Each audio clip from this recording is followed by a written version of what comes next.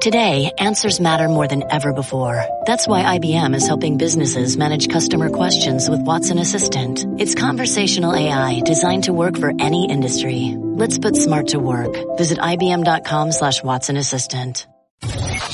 You're listening to Anita Marks on 98.7 ESPN. Welcome in, 98.7 ESPN. Anita Marks with you. Another edition of my podcast, and a very special one. Mike Weiss joins me, former ESPN writer, also worked for the Washington Post, spent some time in D.C. with CBS, and really has covered the NBA in New York, the New York Times, back in 94, 95, and was a really big part of and covered the what we're watching in regard to The Last Dance. And so I thought it'd be great if him and I chatted up this afternoon all about the Michael Jordan documentary. So Mike, first and foremost, I haven't seen you in, I don't know what, like probably 2 years. Yeah, I know. I miss our chats. I miss our green room times and the Italian place we met at that one time. It just, you were one of those good souls up there that I really regret not seeing. Oh, that's so sweet. Thank you, Mike. I appreciate it. Well, first and foremost, let's preface by you and I really haven't had a lot of discussion yet in regard to this documentary. And so just so you know, this has been a walk down memory lane for me. During this era for Jordan, especially after his return from baseball, I was living down in Miami, and I was roommates with a few of the Miami Heat dancers. So I was. Oh no! Yeah, I know where this is going. Well, no, there's stories I can't. I just can't. Okay, I can't. Okay. Right? Like this is like this is. I know one of them, and I'm just going to say this for the record that Michael Jordan had a lot of vices. I had my own personal troubles in relationships. To be honest, I had a thing called an attachment disorder, and I just kept running away from anybody that got close to me. But the bottom line is, I don't judge because I would be judged too, and I didn't get my life straight until, maybe 15 years ago. And before then, I was a wreck. And so I'm not saying Michael Jordan was a wreck. I'm just saying I'm not going to judge him for any personal vices he had away from the court because, that's who he was. And I don't think this documentary was going to ever get into that. But no, and it should not. Right. But I preface by saying this documentary has been a walk down memory lane for me in regard to that time, the Miami Heat, Wait, did you know Trista from The Bachelor? No, she was after me. Oh, way to date me, Mike. Way to date me. You're much younger than me. But she was a few years after my stint in my group. Okay. But it was a really fun time in Miami. It was the Alonzo Mourning, the Tim Hardaway, the Bimbo Coles, the Brian Shaws. It was just the Pat Rileys. It was, actually, so it was the beginning. I was there. So it was so funny when Pat Riley came to coach the Heat. The Miami Heat dancers were able to sit on the floor prior to him being there. Oh, in The Last Dance, me and Frank Isola are at the court. You could see us at courtside during the documentary. Like, oh my God, that's us. Look at the seats we had at the Garden. So one of the things that my roommates were so upset about is when Pat came to the Miami Heat, one of the first things he did was he said, no dancers on the court. They have to be up in the stands. And he kicked my roommates off the court. So I was there for the transition and the introduction to Pat Riley. But regardless, I preface this podcast just to say it was such a great time. It was such a great time to be in Miami. It was such a fun time to be around the Miami Heat and to be around the NBA, even beyond Jordan. Jordan was the icing, right? Jordan was the cherry on top of the cake. Yeah. And it's really, you know me, I'm a football gal. And I really don't watch the NBA until the postseason. But this is taking me back, and it's taking me back to a time in an era of the NBA that was just so fantastic. Aren't you feeling that by watching this documentary? Yeah, I am. And there's a lot of, the renaissance of the NBA, when people think about the renaissance of the NBA, like, well, what was the NBA? It was never really big box office until Magic and Bird got there.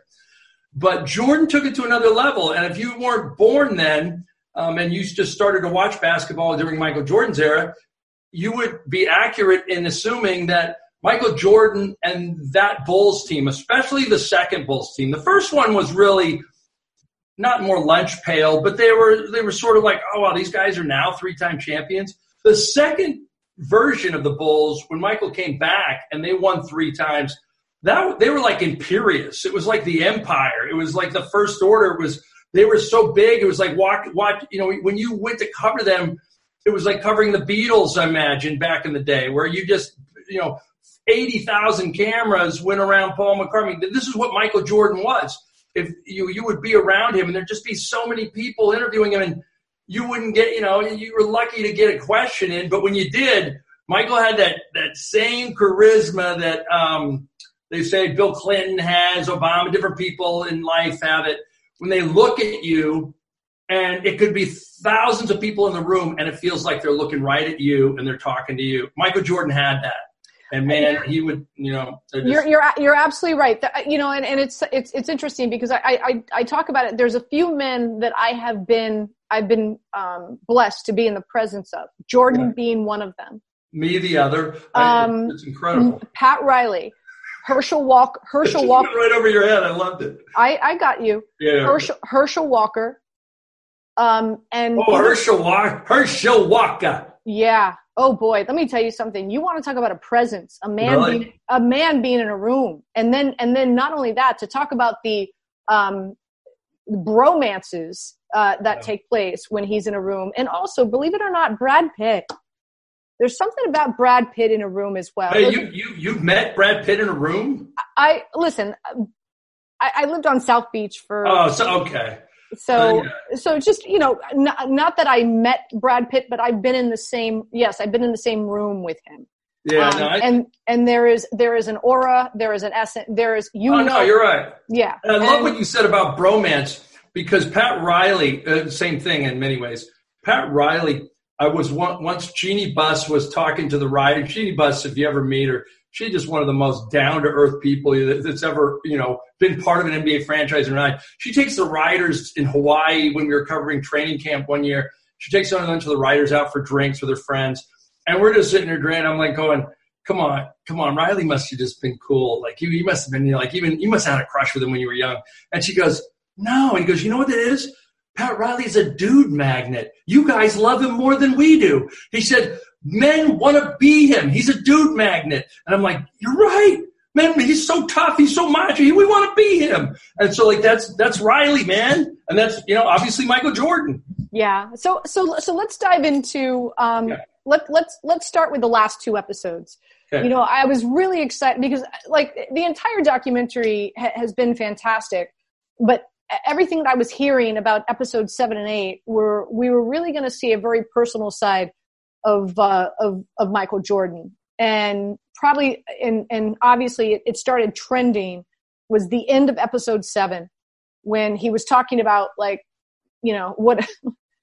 again, it's a family podcast, what a jerk he could be to his teammates, what a hard ass, how he could really ride somebody. Yeah. And he was talking about all the reasons why you might think he's an ass.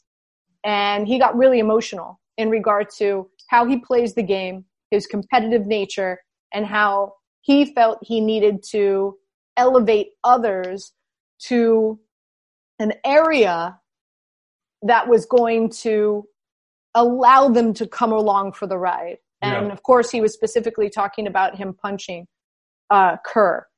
But how emotional he got to the point where he says, okay, break.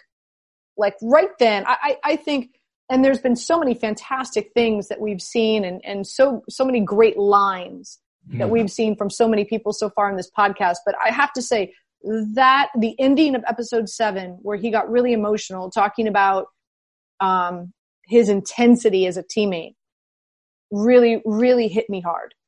What about you? You cried, or you really got emotional? I didn't saw the real Michael in that moment, or what? I didn't shed a tear, but but it was one of those moments where I went, wow. That was he, like, for a guy who constantly had his guard up, that was a moment right there that ESPN shared with us, that he let his guard down for a minute, even to the point where he said, break. Yeah. I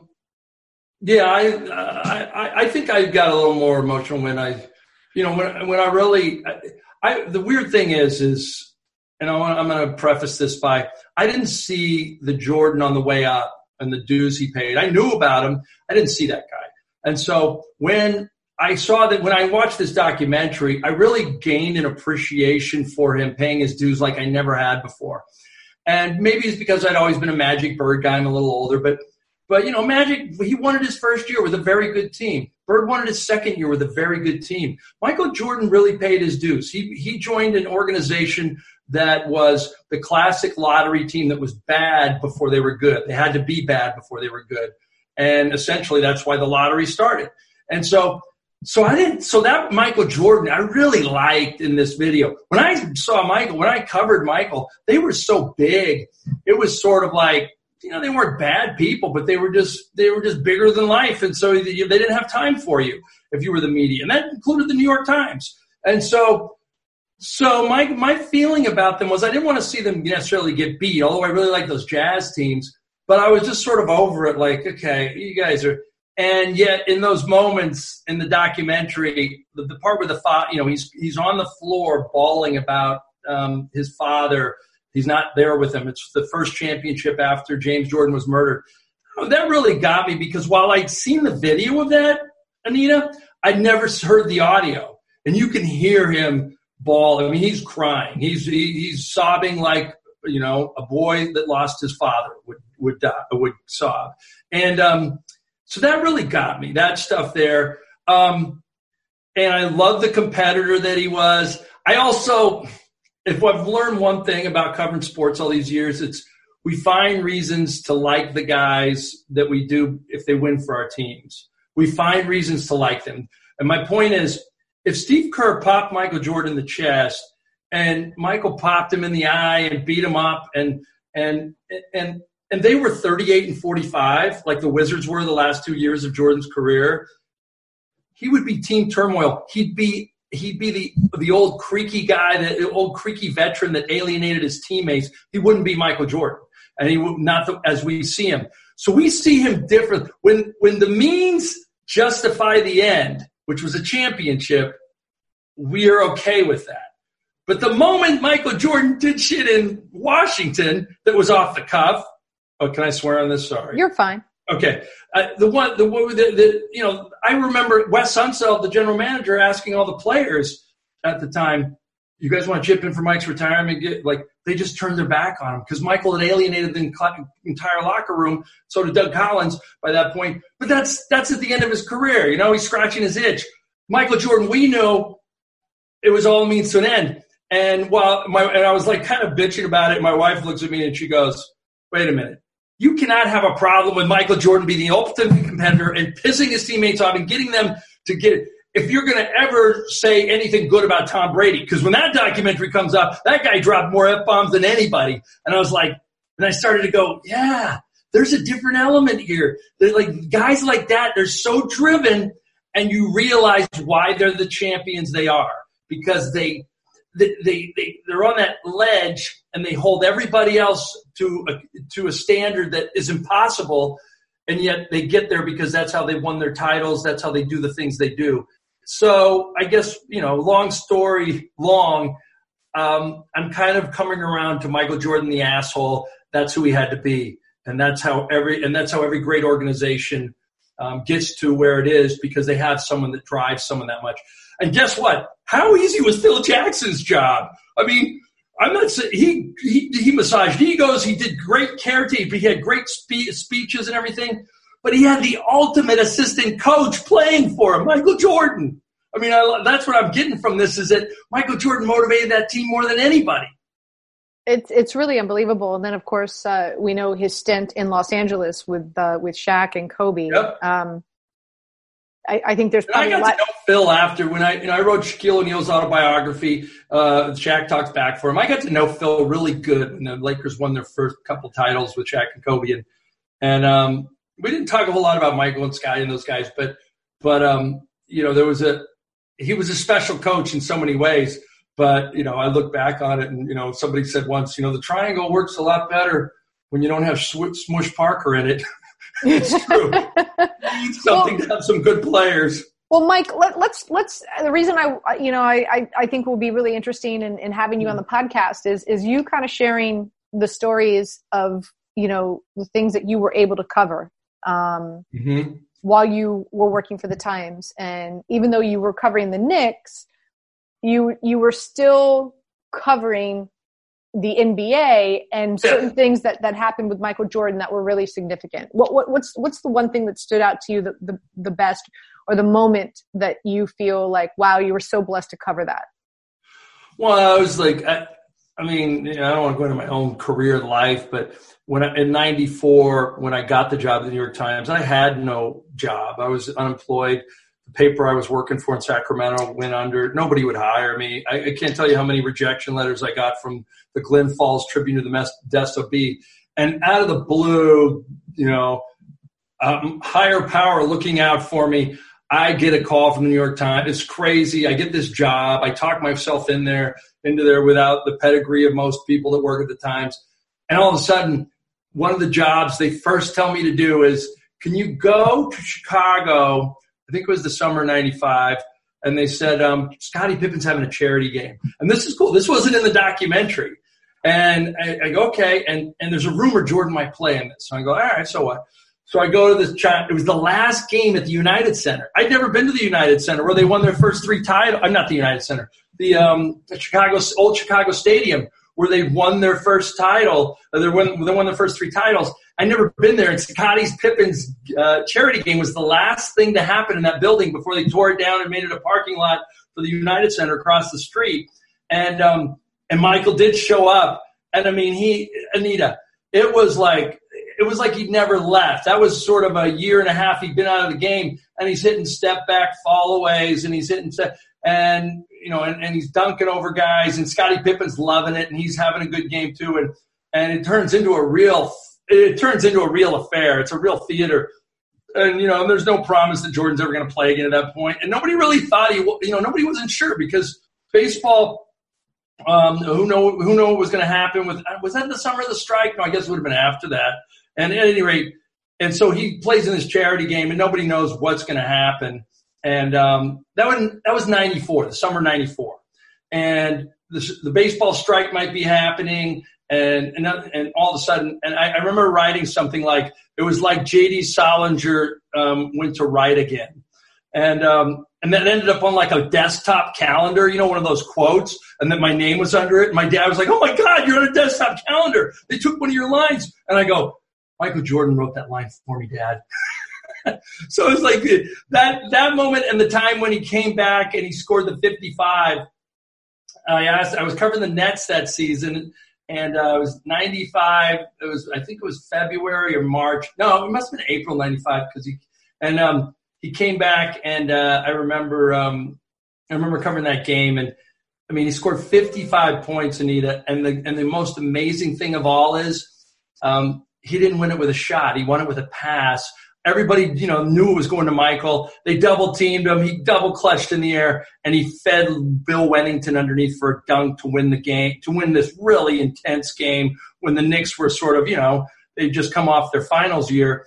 And it was just such a moment. And I was like, 55 points in his second or third game back from retirement or semi-retirement. and I was just blown away. Is that your little pooch in the background? Well, I have 5. So, God bless you. Yeah. So, somebody must be walking up the stairs in the building. Well, another thing that stood out to me in this past episode 7 and 8 was I loved that when he was making Space Jam and he was at the same time getting ready for his return and was having those pickup basketball games. And the fact that they built him a bubble with the court where he could train. I mean, what a commitment. Because I'll tell you what, living in Miami, I've got a little handle. I play a little. I've played a lot. I've played a lot of pickup basketball in and around Miami, and one of the hottest games was Glenn Rice. Glenn Rice would host at Miami High, which if you know anything about basketball, Miami High has developed some of the best basketball players in the country at that point in time. I know everything about basketball. I didn't know that. That's cool. And so the Miami High gym, on Saturday mornings, no air conditioning in Miami, would and Glenn Rice would have these runs. And so, and are you dressed like a basketball player, or you got your, you got like the right color scrunchie on and everything? You're trying to be a fashion show. No, I'm not into fashion when I exercise. All right, good, okay. I don't even like. I'm amazed how a lot of the WNBA and the WUSA and they look so good. They've got their makeup on. They've got their lashes done, and their lipstick, and I'm just like, I never look like that when I played sports. That's not you. But anyway, my whole point is, like in talking to a few of the NBA players, they would tell. Even I'll go one step further. Do you remember wide receiver O.J. McDuffie from the Miami Dolphins? Mm-hmm. Okay, so O.J. McDuffie would have a basketball run at his house on Tuesday nights. It was the day off. It was the night off for NFL players. Like these run, I'll go even one step further because you're in Washington. Cal Ripken, probably one of the best runs that you. He's got game. Yeah, but one of the best runs you can go to. Cal Ripken has a run in the basement of his house. When you arrive, you are either team red or team white. Your name is on a board. You have your own locker room. Cal has already selected the team. He still do this? I would be into this. Oh, I'm sure he still does this. I'm just so from Cal Ripken to O.J. McDuffie to Glenn Rice with the Miami Heat, and then what we saw with Michael Jordan, and of course there was a means to an end. His basketball runs was inviting the guys so he could get ready for the season. Sometimes those runs in those games are more intense, more competitive. You know why? Because you don't have the zebras there calling fouls. You know what I mean? When you're calling your own fouls, it's one of two things. You don't want to call too many fouls because then you look like a wimp. I'd use another word, but it's a family show, right? Yeah. Wussy. So that was another, man, I would have paid money, Mike, to see those runs. Him getting ready when he was filming Space. Well, I was going to tell you, Anita, Jamal Crawford, who gave me 3 weeks of interviews for a long story I did for The Undefeated at ESPN, told me about, one of the big things in his career was being asked to help get Michael Jordan ready at Hoops the Gym in Chicago. And when he was, I don't know, he must have been a rookie or is his second year in the league. And he said, "Oh, this is great. I love Michael's my idol." And he said, and he swears to this day, and he says, "Ask Michael. He never lost a game. He played on Jordan's team one summer at Hoops the Gym, and then they had some intense pickup games. He said he never lost on Michael's team. They never lost a game the entire summer. Forget about a week or whatever. I used to do it when I used to play pickup ball pretty seriously. I'd go I was 4-2 last week, or I was 4-5, or I was 6-2. This is awesome. He won every game in the summer, and he said Jordan refused to let them lose. It was great. I mean, yeah, you're the amount of the competitive nature there. It's incredible. Obviously one of the big conversation pieces that is created from this documentary Yeah. is, the GOAT, greatest of all time. And I do feel and like I said, like watching this documentary has created this walk down memory lane for me. And I've always said, hosting my sports talk radio shows, to me, hands down, Michael Jordan, greatest of all time. Yeah. But I can sit here and say this because, I wasn't really watching basketball when Bill Russell was playing, right? Like, or Wilt Chamberlain. Yes, I really started to get into basketball when it was Magic and Bird, right? Like, and those intense games that we would watch like on a Saturday night. But so a part of me is kind of like, millennials or the younger generation who argue and debate and call into my radio shows. No, it's LeBron, it's LeBron, it's LeBron. I wonder, and I would love to have a conversation or,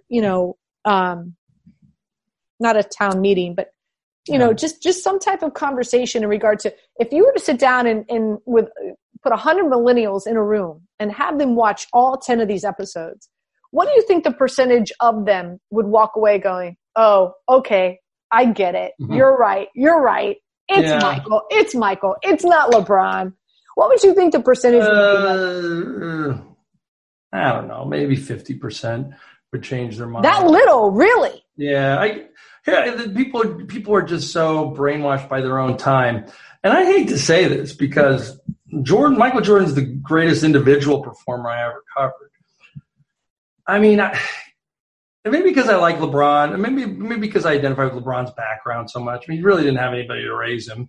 He was raised by a village. His mother was in and out of drug addiction. His father was allegedly killed when he was very young. He never met his father. But this is a guy who came from nothing, who definitely could have ended up in a worse spot. And Michael Jordan had a much different support system. And you can see LeBron's insecurities play out like Michael never have. And I think Michael Jordan's is a greater all-around competitor. If God made a basketball player tomorrow, he would probably make LeBron James. And I say that with all humility because LeBron James, when all is said and done, Anita, if he and your pooches can't join the podcast, I don't care. I really like dogs. But here's the deal. My deal is this: if LeBron James leads the Lakers to a title or two, not three, I don't see him winning three, but I see him winning two, maybe at least one. That's a third franchise, different franchise, that a player that would be the alpha male player on his team would lead them to a title. When you look at the longevity, everything else, he may catch Kareem as the all-time leading scorer. Look, they're two different players in many ways because LeBron was never the great leader that Michael was, but Michael Jordan couldn't do all the things passing-wise that LeBron James could do on the court. Michael Jordan played in an era in which isolation was good for him, and being that guy, like LeBron James is, I don't know. Look, LeBron James also. I know that people are going to go nuts about this, but I think he gets there's some prejudice about the whole hyper-masculine black guy. That guy is bigger and stronger. He probably looked like he was 30 when he was 18. And so when he goes to the hoop and slams, it's not because he's bigger and stronger. It doesn't look as graceful as Michael Jordan. It's not any less impressive. And so I think that Jordan will always be in people's mind as being the most graceful, the most powerful, all these things. I don't know. I think LeBron James wins three different franchises. He brings them titles. I cannot fall. I cannot. If he plays 20 years, I can't go with Michael. But look, I don't even think it's worth comparing them as like John Thompson always says. It does a disservice to the greatness of one. And Michael Jordan was the greatest I ever covered to this point. He really was. Mike, let me ask you this because there's a lot of talk and speculation. The reason that Michael Jordan agreed to do this documentary was because he felt that there was too much talk about LeBron being the greatest of all time or surpassing him as that. Do you feel that is a realistic motivational point for him to? With Michael Jordan, yeah. I mean, I don't want to accuse him, but like, yeah, that. Michael Jordan is about being the best at whatever he is. Basketball supremacy to him is like if you and I wanted to, basically make the coronavirus vaccine tomorrow and get credit for that, and that would be our legacy in life. Michael Jordan would say, that's number 2. Number 1 is I want to be the best freaking basketball player on the earth, and people need to remember that. And so what I'm getting at is, yeah, I could see that. I mean, think about it, Anita. This documentary was supposed to run during the NBA Finals. That was when it was planned. So every day that there wasn't a game in the NBA Finals, there was Michael Jordan on the screen. Michael Jordan would have been going head-to-head with LeBron if they went to the Finals. And there would have been an argument every night, like, oh man, look at this. LeBron was nice, but I mean that was the whole motivation. Now, because of the coronavirus and the finals, and they're not going to have a season, I bet this year. All of a sudden they move it up, and it's Boffo box office because it's the only thing on television. But yeah, that's definitely Michael Jordan. I'll give you a personal anecdote. I'm in Fresno State in California, in the middle of nowhere, in the middle of Farmersville. And 1987, Clovis West High School, little tiny high school. Rod Higgins, former Fresno State All-American and all that stuff, was Michael Jordan's teammate the first couple years on the Bulls, became his best friend at some point for a long time. Rod Higgins ended up as an executive with him in Charlotte. But hey, Rod Higgins has this basketball camp every year in Fresno. Michael Jordan shows up the first few years of his career. It must have been like 84, 85 through 89 or so. He came in the first 5 years. He shows up one summer. I'm going to college. It must have been my senior year. I walk into this gym in Fresno, Clovis West High School, and it's the last day of the camp, and it's the charity game. Everybody shows up, pays the money. It's Rod Higgins' charity game. There's this player. If you said this name around Fresno, California, that area, or even New Mexico, they would say, oh, my God, Kenny Travis. He played at New Mexico State, averaged like 20 points a year. He used to kill Fresno State because they never recruited him, and they should have. He was from Fresno. He is busting Michael's ass in a game, in a charity game, and he's like doing the whole raise the roof or whatever that was in vogue then, and the crowds love it, and they're going, no, he's fighting. And Jordan realizes the crowd's getting into it, and I'm watching him, I'm going, I think Jordan's getting mad. I think it was like Rocky against Clubber Lang. Like, no, he's not hurt. He's getting mad. Jordan, I swear to God, lean-in dunks in Kenny Travis's face. Step-back jumpers where he just backpedaled the whole way with his arm, raised up like he's still doing a follow-through, looking at him. And I mean, oh my God, he once swatted his shot. I swear to God, it landed in the concession stand. It was like he just annihilated this guy in a charity game. And this was before all the titles, before all the MVPs, before anything. Michael Jordan was not going to be the second best basketball player in a charity game in frickin' Fresno, California in 1987. And the great thing about that is I told that story. I said, no one's going to believe this. And the coach of Clovis West, who's now coaches at BYU, his name was Steve Cleveland, he tweets me and he goes, oh my God, I thought nobody else remembered that night. I was there. And, it was like, this is who Jordan was. This is who he is. Basketball supremacy is everything to him. It doesn't matter if it's freaking Space Jam or the NBA Finals or a gym in Cleveland. That's why Jerry Bembry, my former colleague, The Undefeated, has a great story today. It's about some guy that played at Princeton, backup point guard, beat Jordan one-on-one at his fantasy camp like a year after the Wizards.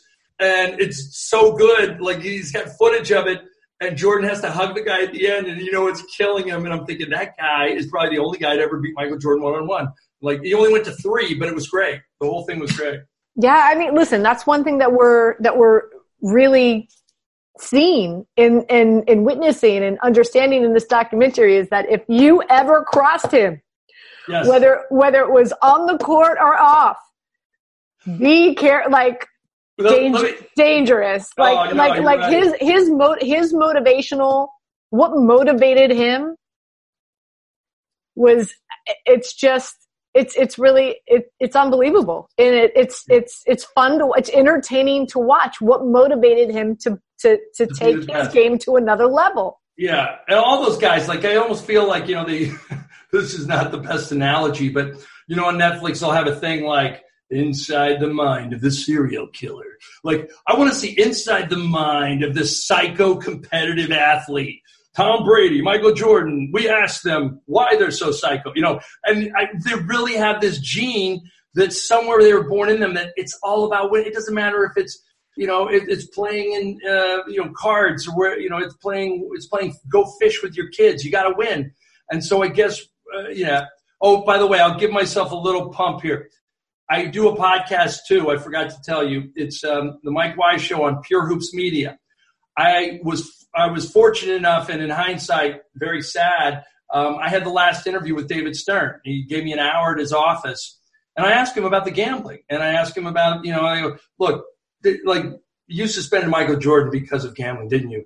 You know, and I'm like, and at that point, David Stern and I have a pretty good relationship. He goes, yeah. And he goes, he was in my living room. And he goes, actually, and he goes, no, somebody reported that. And I go, the Jordan was in your living room? Yeah. And they said, I suspended him for gambling, and that was it. And he's like, going, it's, you know, complete bullshit, complete BS. And the whole thing is just, it's not true, because Michael Jordan walked away on his own volition and all this stuff. And I you know, and I know part of the documentary, there was a lot of knocking the media for even suggesting that his gambling might have partly led to his father's murder somehow.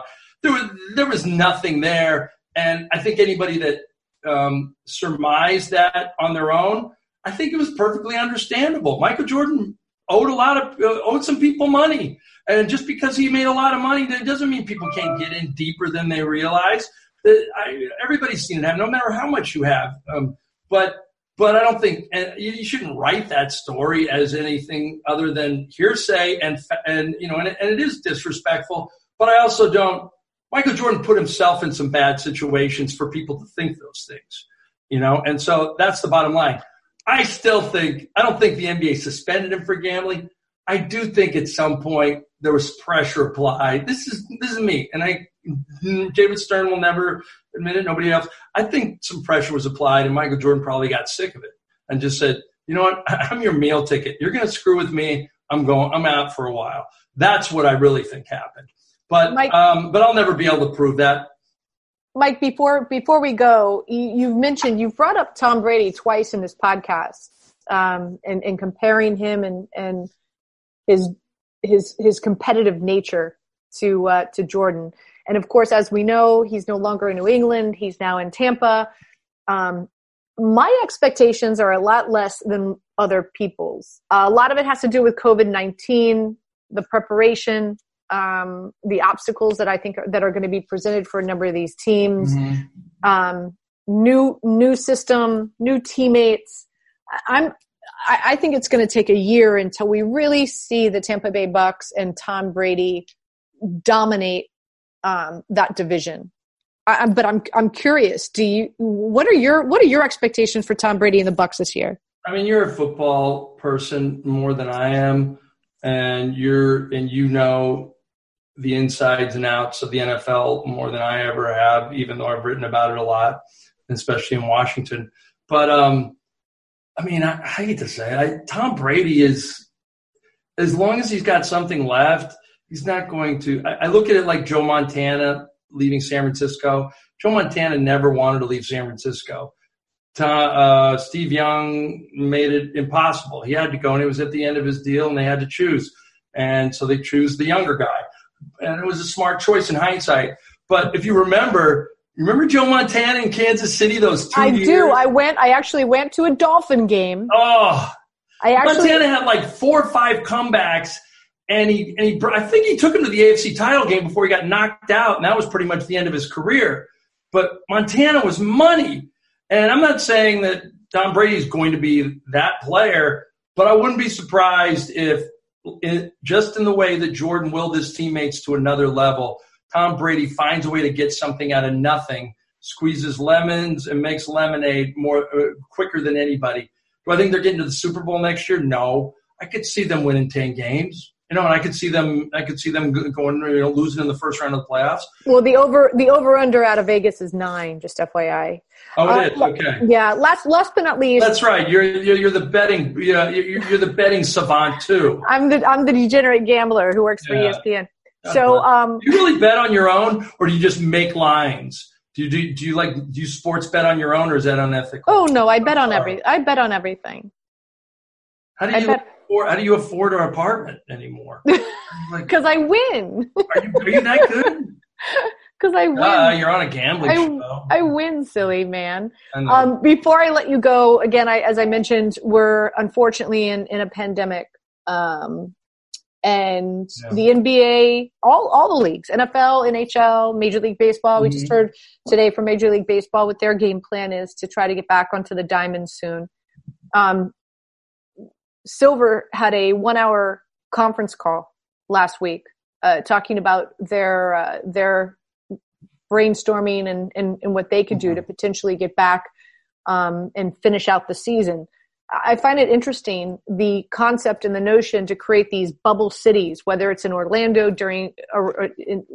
at the Disney Sports Complex or in Las Vegas, which MGM has offered up their entire city block. So I'm just curious. That's a disaster, by the way. Can you imagine NBA players going through casinos with COVID-19? With COVID-19 infected people? Well, they wouldn't. They would be quarantined, Mike. Oh, sure they would. Oh, yeah. An NBA player is going to be quarantined and will not go into a casino. Stop. All right. So, all right. So again, so I just teed you up. You're like, let me ask you this. Do you think we will see the remainder of the NBA season be played out this year? No. And I don't have any inside information. I just know this. As much as the owners want to recoup money, as much as the players want to start getting paid again, and most of them have guaranteed contracts anyway, even though they've been asked to take a pay cut. As much as everybody in the world would like sports to continue and open up just like the rest of society, if Adam Silver is anything, he's ahead of the curve on not being tone deaf like a lot of sports owners and sports commissioners are. Like for instance, our very own Roger Goodell. He just would not. I'm telling you right now, Adam Silver is not going to open the NBA for business if people are still dying 3,000 by the week of this virus. He wouldn't do it because he'd worry about the safety of his own players and fans. But two, he just know it would be tone deaf. It would look like, well, we really have to make business go on, even though these people are still dying, and we got people in the hallways without ventilators. If there becomes a second wave of this, like everybody keeps saying, and especially to me, I'm not a public health official, but what the public health officials say is the reason why we're starting to flatten the curve is because people are staying home. Once we go out again, it changes. So I just think that unless there's a real drop-off in the infections, unless there's a real drop-off in the deaths, I don't see the NBA starting until the first of the year. I don't even see them getting a training camp going, to be honest with you. And maybe they're at the point where I could be completely wrong. Maybe they're at the point where a lot of people are, is we're going to have to sacrifice some people. Our players are healthy. Maybe we'll just do it minus some fans, and we'll get in on the gambling rush, because we got to get some revenue stream here. But I just don't see Adam Silver doing anything prematurely. I would expect every league to start up before the NBA if we're still in a pretty dire situation with people dying left and right.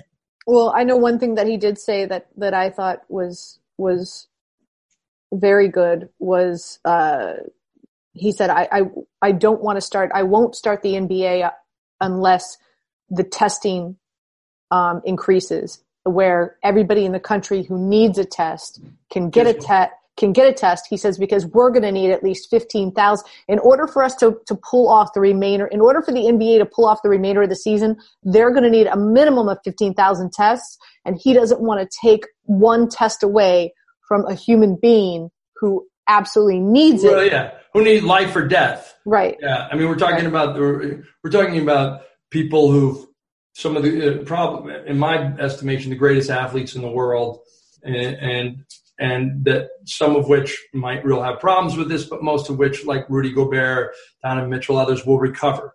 So I like that, and I hope that's how it goes down. I just think that I don't want to see a season. I mean, I'm a hoop junkie, you know. I'm trying to get in shape now so I can have a pickup game and get destroyed by people. So, I hope it happens. I just don't see it. I just don't see a season happening this year. And the earliest I think that they're going to get back to normal is going to be the first of the year. Hope I'm wrong, but that's just my gut, and that's how it goes. And also, you know, what was the UFC? This was this weekend, right? I mean, didn't one guy test positive for COVID-19? Yeah, one guy tested positive. Yeah. I want to say 24 hours before the card started. That's going to be every sporting event in our lifetime in the next 2 to 3 years, in my gut estimation. That this thing is going to have such a carryover that there will be some guy testing positive in 2 years that we had no idea, and he was never exposed to the virus, and you know, and everything will be shut down for a couple of days, and everybody will be quarantined. And then we'll get back to business as usual. That's going to be our reality, I think, for every sport in every way, and certainly ones with, 400-plus player workforce. And so, that's, our world's changed. I mean, shoot, I was going to come up there and do this podcast at your place, and I appreciate you inviting me. I couldn't do it. I did not want to get infected. So yesterday I went to Walmart. You're so cute. Yesterday I went to Walmart. And whenever I'm in Walmart or Target or, I'm always looking for like the Clorox wipes. Yeah. Right. Those are like, yeah. I mean, they're few and far between, right? Like, so anyway, so I go to Walmart and I could not find them anywhere. So I was a little disappointed. I'm checking out and I see a Clorox, like a container of Clorox wipes in somebody else's bag. And I ran over to them with my mask. You know what I mean? Like I totally invaded the 6-foot thing. And I said, "Where'd you get those wipes?" And the guy pointed over. So when you walk into Walmart and they have like the little hot dog area where like you could buy a hot dog. And totally, yeah. I love that place. They got some of the best food out. Well, it's no longer, you can no longer get food there. Yeah. It's a Clorox wipe. Like, warehouse? Yeah, I mean, so Walmart now employs one person to man an area with a bunch of Clorox containers, containers under lock and key, and you could only sell one to each customer per day. Oh, that's God bless them. That's like right now those Clorox wipes are like they're like precious. I know, like precious emeralds in the Diamond District in Manhattan. And I just sat there and I just said, God, this is our life, Mike. No. This is our this is our reality. You got a Harris Teeter real quick before I know you got to go. Harris Teeter, Bethesda, Maryland.